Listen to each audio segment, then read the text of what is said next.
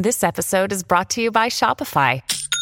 Forget the frustration of picking commerce platforms when you switch your business to Shopify, the global commerce platform that supercharges your selling wherever you sell. With Shopify, you'll harness the same intuitive features, trusted apps, and powerful analytics used by the world's leading brands. Sign up today for your $1 per month trial period at shopify.com/tech, all lowercase. That's shopify.com/tech.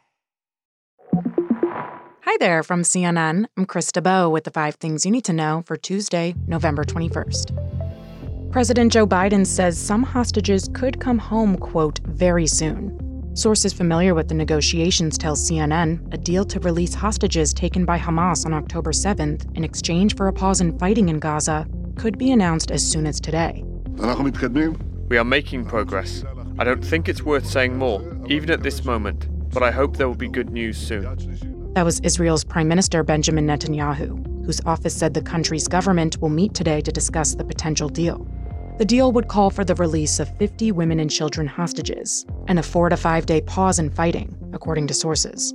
3 Palestinian prisoners in Israel would be freed for every civilian hostage that's released. Some families of the approximately 239 hostages are cautiously optimistic in the meantime. Liz Hirsch is the great-aunt of 3-year-old American hostage Abigail Adon. She says her 4th birthday is on Friday, and she hopes she'll be able to spend it with her family in Israel. For me, it's really emotional because I have no idea if this is real, but my heart believes it has to be. I have faith. There is still no sign of Congress approving a U.S. aid package for Israel or additional funding for Ukraine, Taiwan, and the Indo-Pacific region. Last week's deal to keep the government funded until the new year sidestepped the issue, and there are still deep divisions in the House and the Senate. CNN's Lauren Fox has more. Republicans on Capitol Hill are insisting that any additional funding for Ukraine come with changes to border policies. And while negotiators insist that they are having productive conversations, the reality is the two sides are still really far apart. And that is leading some Republicans and Democrats on Capitol Hill to wonder if there's going to be a deal at all. A strong storm system is pushing east through the country, with rain, winds, sleet, and snow threatening Thanksgiving travel this week from the mid-Atlantic to the Northeast. The Storm Prediction Center says more than 27 million people from the lower Mississippi Valley to Virginia are at risk for damaging storms. All this might cause travel headaches for some, as we head into what's expected to be the busiest Thanksgiving travel period in years. CNN's Pete Muntean has more from Virginia. You know, we could see some ground stops here at Reagan National today, the FAA warns, all the way down to Palm Beach and some major hubs, including Atlanta and Charlotte.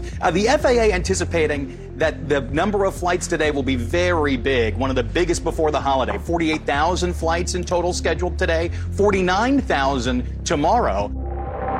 Former OpenAI CEO Sam Altman may ultimately go back to the startup.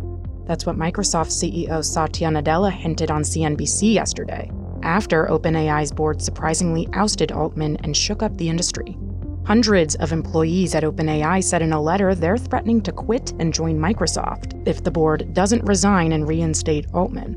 Microsoft is OpenAI's biggest stakeholder and seized on an opportunity that raises questions about AI's future.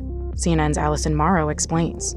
Yeah, Krista, the tension here is over who will control the future of AI, this revolutionary technology that everyone in Silicon Valley is trying to be a part of right now.